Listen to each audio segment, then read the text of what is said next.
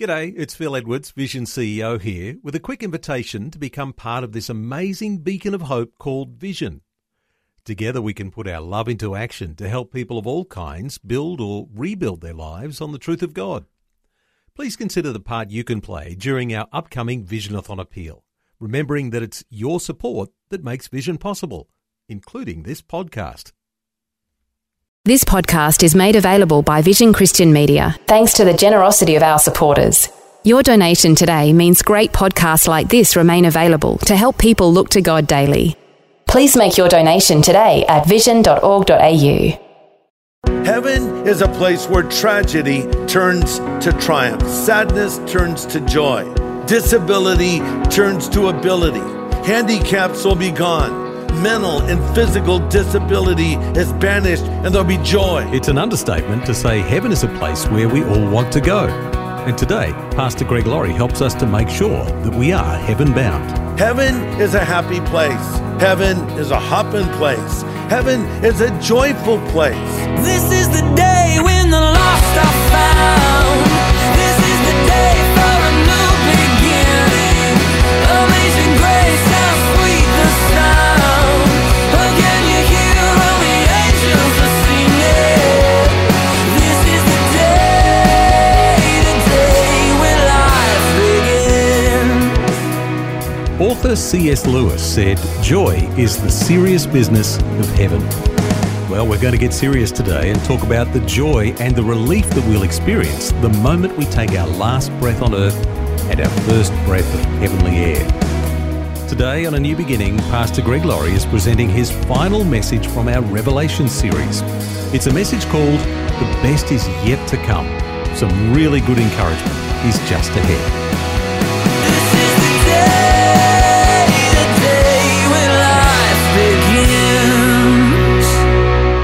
Heard a story about a very wealthy man who was near death, and he just wanted to take some of his possessions to heaven.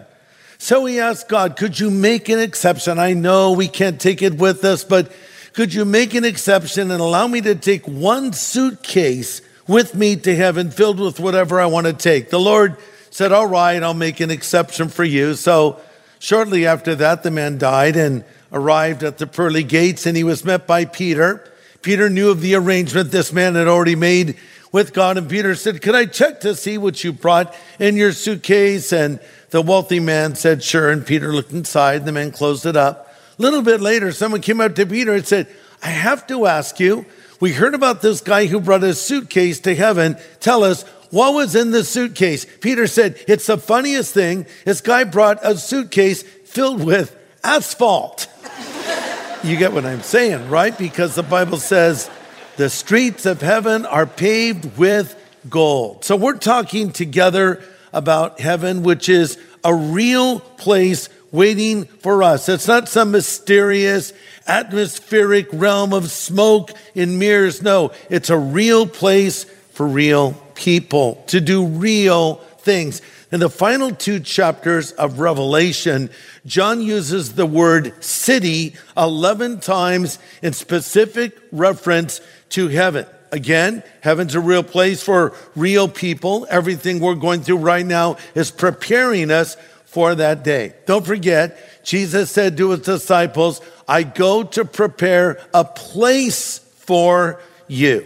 By the way, the night that our Lord delivered those words was a night like no other. All the disciples could see that Jesus was heavy of heart. Then he dropped the bombshell that one of them was going to betray him. And he identifies Judas Iscariot as the betrayer and says to Judas, whatever you do, do it right now. So Judas leaves the room, and Jesus says to the others in John chapter 13, the time has come for me, the Son of Man, to enter into my glory, and God will receive glory because of all that happens to me, and God will bring me into his glory very soon.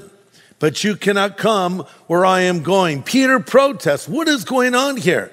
He looks at what Judas just did. He said, listen, Lord, though all of these disciples deny you, I will never deny you. Jesus says, well, since you brought it up, not only will you deny me, you'll do so 3 times, for the rooster has crowed twice. So everything is unraveling before the eyes of the disciples. Judas has betrayed our Lord. Peter's going to deny our Lord. They're thinking, what is going on? And it's against the backdrop of that alarm and panic that Jesus then says these familiar words recorded in John 14.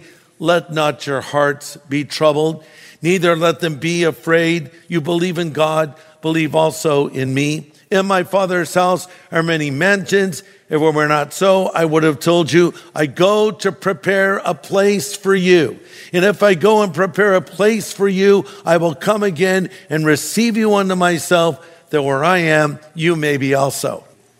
The Apostle John was there with the 11 that night. John would often write of how he would lean on the chest of Jesus, probably so he would not miss a single word. Now, as we look at John, he is banished to the island of Patmos. Presumably, he's there all by himself. And maybe he's thinking back to this night when the Lord gave those words. 60 years have passed, and now John has actually had a personal glimpse of this place that Jesus has talked of. I go to prepare a place for you. John has seen it. John has been catapulted into the future, and he's seen eternity. He's seen heaven. He's seen hell. He's seen the tribulation period, the Antichrist. He sees angels. He sees demons. He sees everything. And now, here are the closing words of the Apostle John in Revelation 22. Look at verse 1. And he showed me a pure river of water of life, clear as crystal, proceeding from the throne of God and of the Lamb. And in the middle of its street, on either side of the river, was the tree of life, which bore 12 fruits, each tree yielding its fruit every month. The leaves of the tree were for the healing of the nations, and there'll be no more curse, but the throne of God and of the Lamb shall be in it, and his servants shall serve him, and they will see his face, and his name will be on their foreheads, and they'll need no night there. They'll need no lamp nor light of the sun, for the Lord God gives them light, and they shall reign forever and ever. Powerful words. So Revelation 21 gives us a glimpse of the New Jerusalem from an outside perspective. Here in chapter 22, we go inside to see what's actually waiting for us. John's description of heaven is actually getting clear. He's described it as a kingdom. He's described it as a city. Now he describes it as a garden.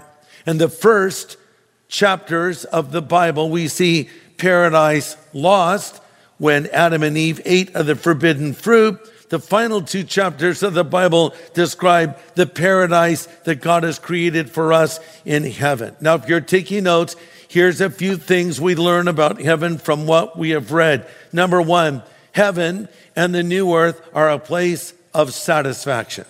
Heaven and the new earth are a place of satisfaction. We will want for nothing.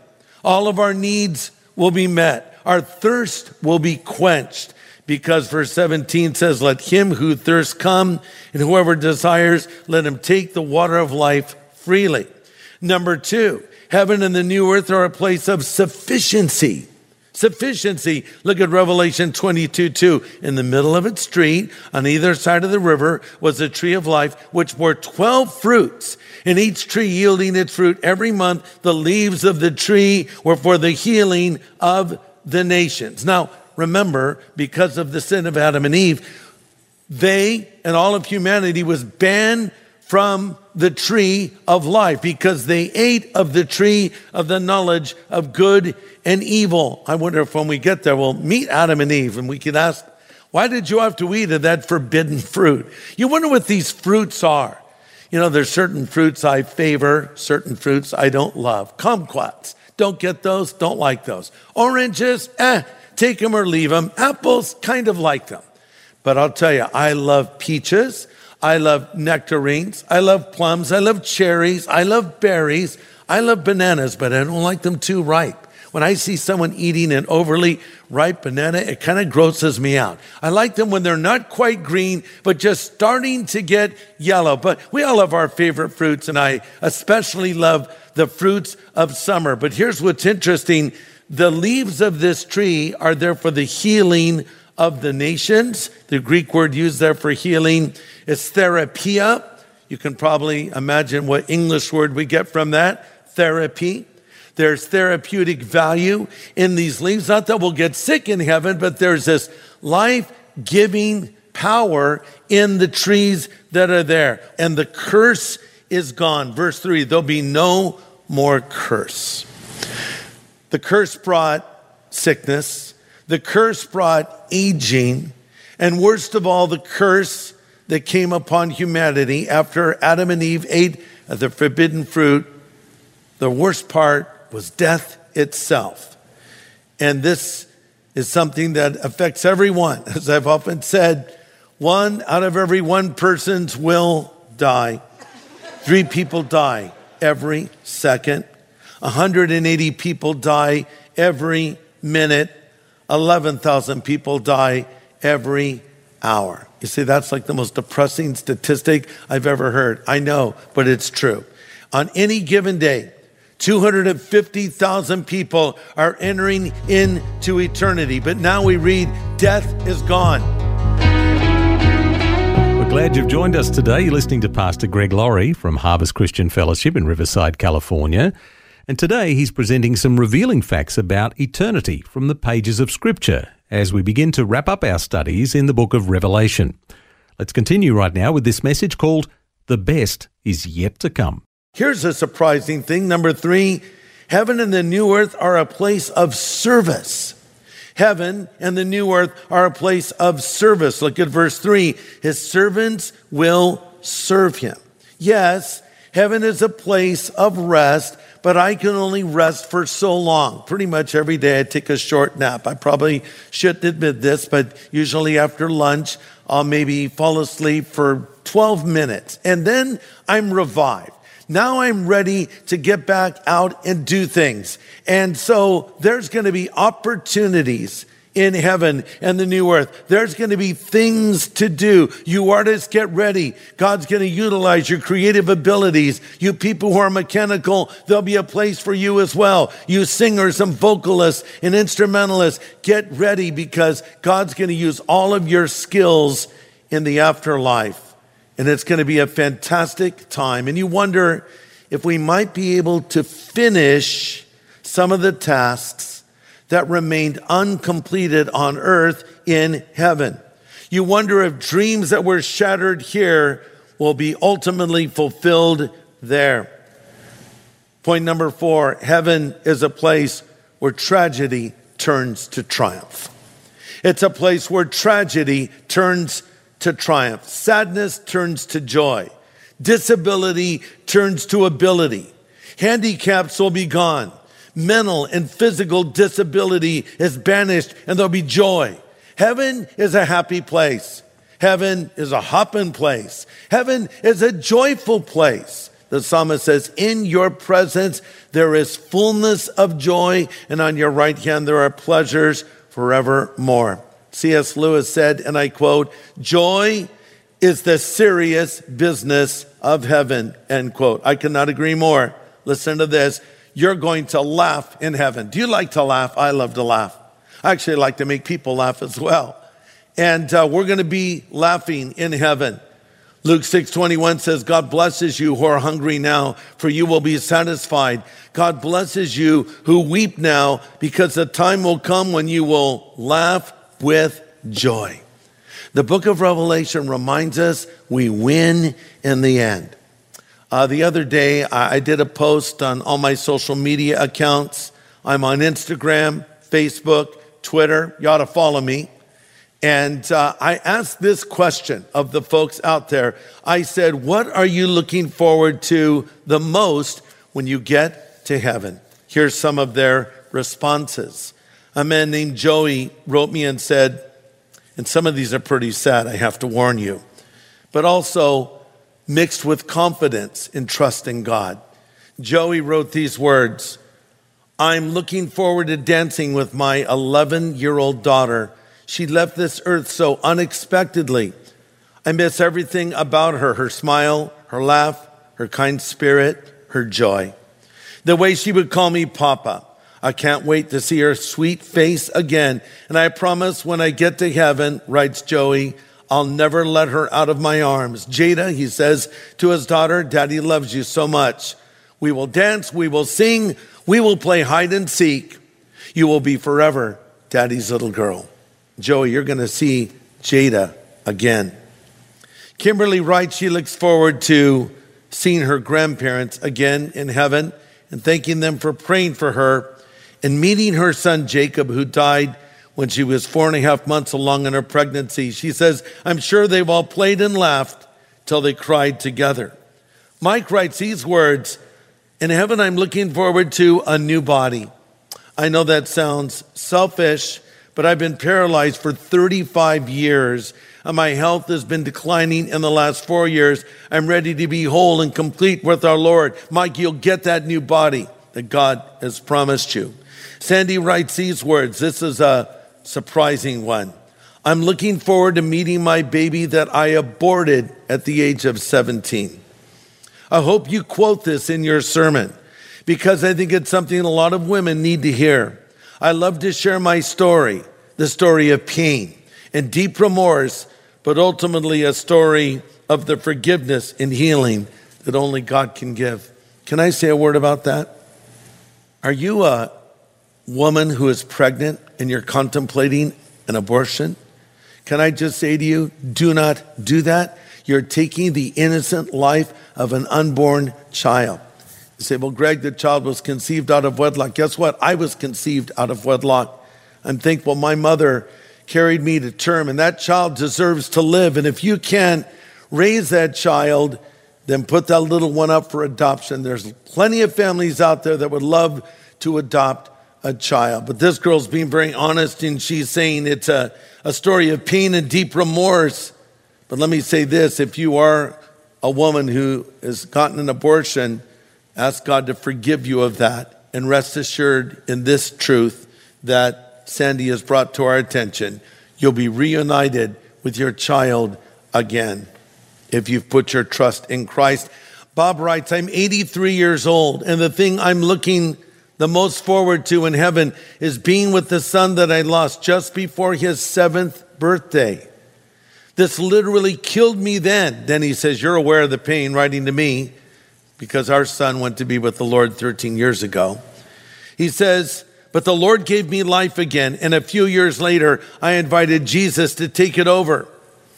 Bob also writes, I'm an artist, and I'm looking forward to the beauty of heaven. Oh, Bob, it's going to be more beautiful than you can even imagine. Carly writes, I'm looking forward to seeing my baby girl, Emily. In April of 2020, I was 40 weeks pregnant when we found out sweet Emma no longer had a heartbeat due to her umbilical cord accident. I was induced and she was born the next morning. We had to say hello and goodbye for now to our firstborn daughter that day. Heaven now feels so much closer. I can't wait to hear Emma say, Mama, for the first time. It's true, when you have a loved one that's close to you die, heaven is closer, isn't it? Les writes, my wife died 4.5 years ago, and I miss her so much. We were married for 36 years and 11 months. We started going to your church in 1984, and I still go. That's great, Les. But when I get to heaven, I want to meet Jesus first, and then find my wife and take her hand and take a 100-year walk and just talk. You'll see your wife again, Les. And finally, Edna. I save Edna for last because I found what she said a bit humorous. I'm looking forward in heaven, writes Edna, so I can wear one outfit. She doesn't like to change clothes, apparently. Wearing one outfit, never crying again, being reunited with my friends and family. I dream of kneeling at the foot of Jesus, laying my head in his lap and thanking him and rejoicing that the sorrows of this world are over. Oh, yes. These are sad, but hopeful because they're all putting their faith in Christ.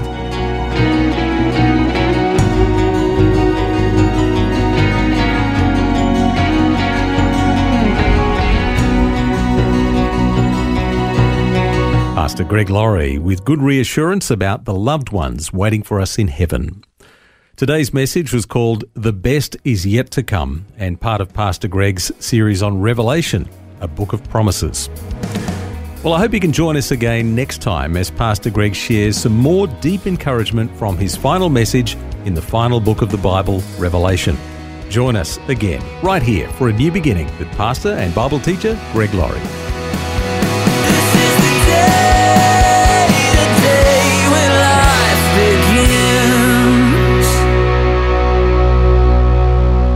Today's message from Pastor Greg Laurie was called The Best Is Yet to Come. If you'd like to listen again, just download the free Vision Christian Media app, where it's available as a podcast.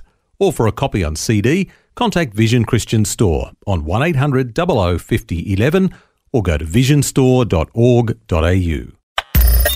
Thanks for taking time to listen to this audio on demand from Vision Christian Media. To find out more about us, go to vision.org.au.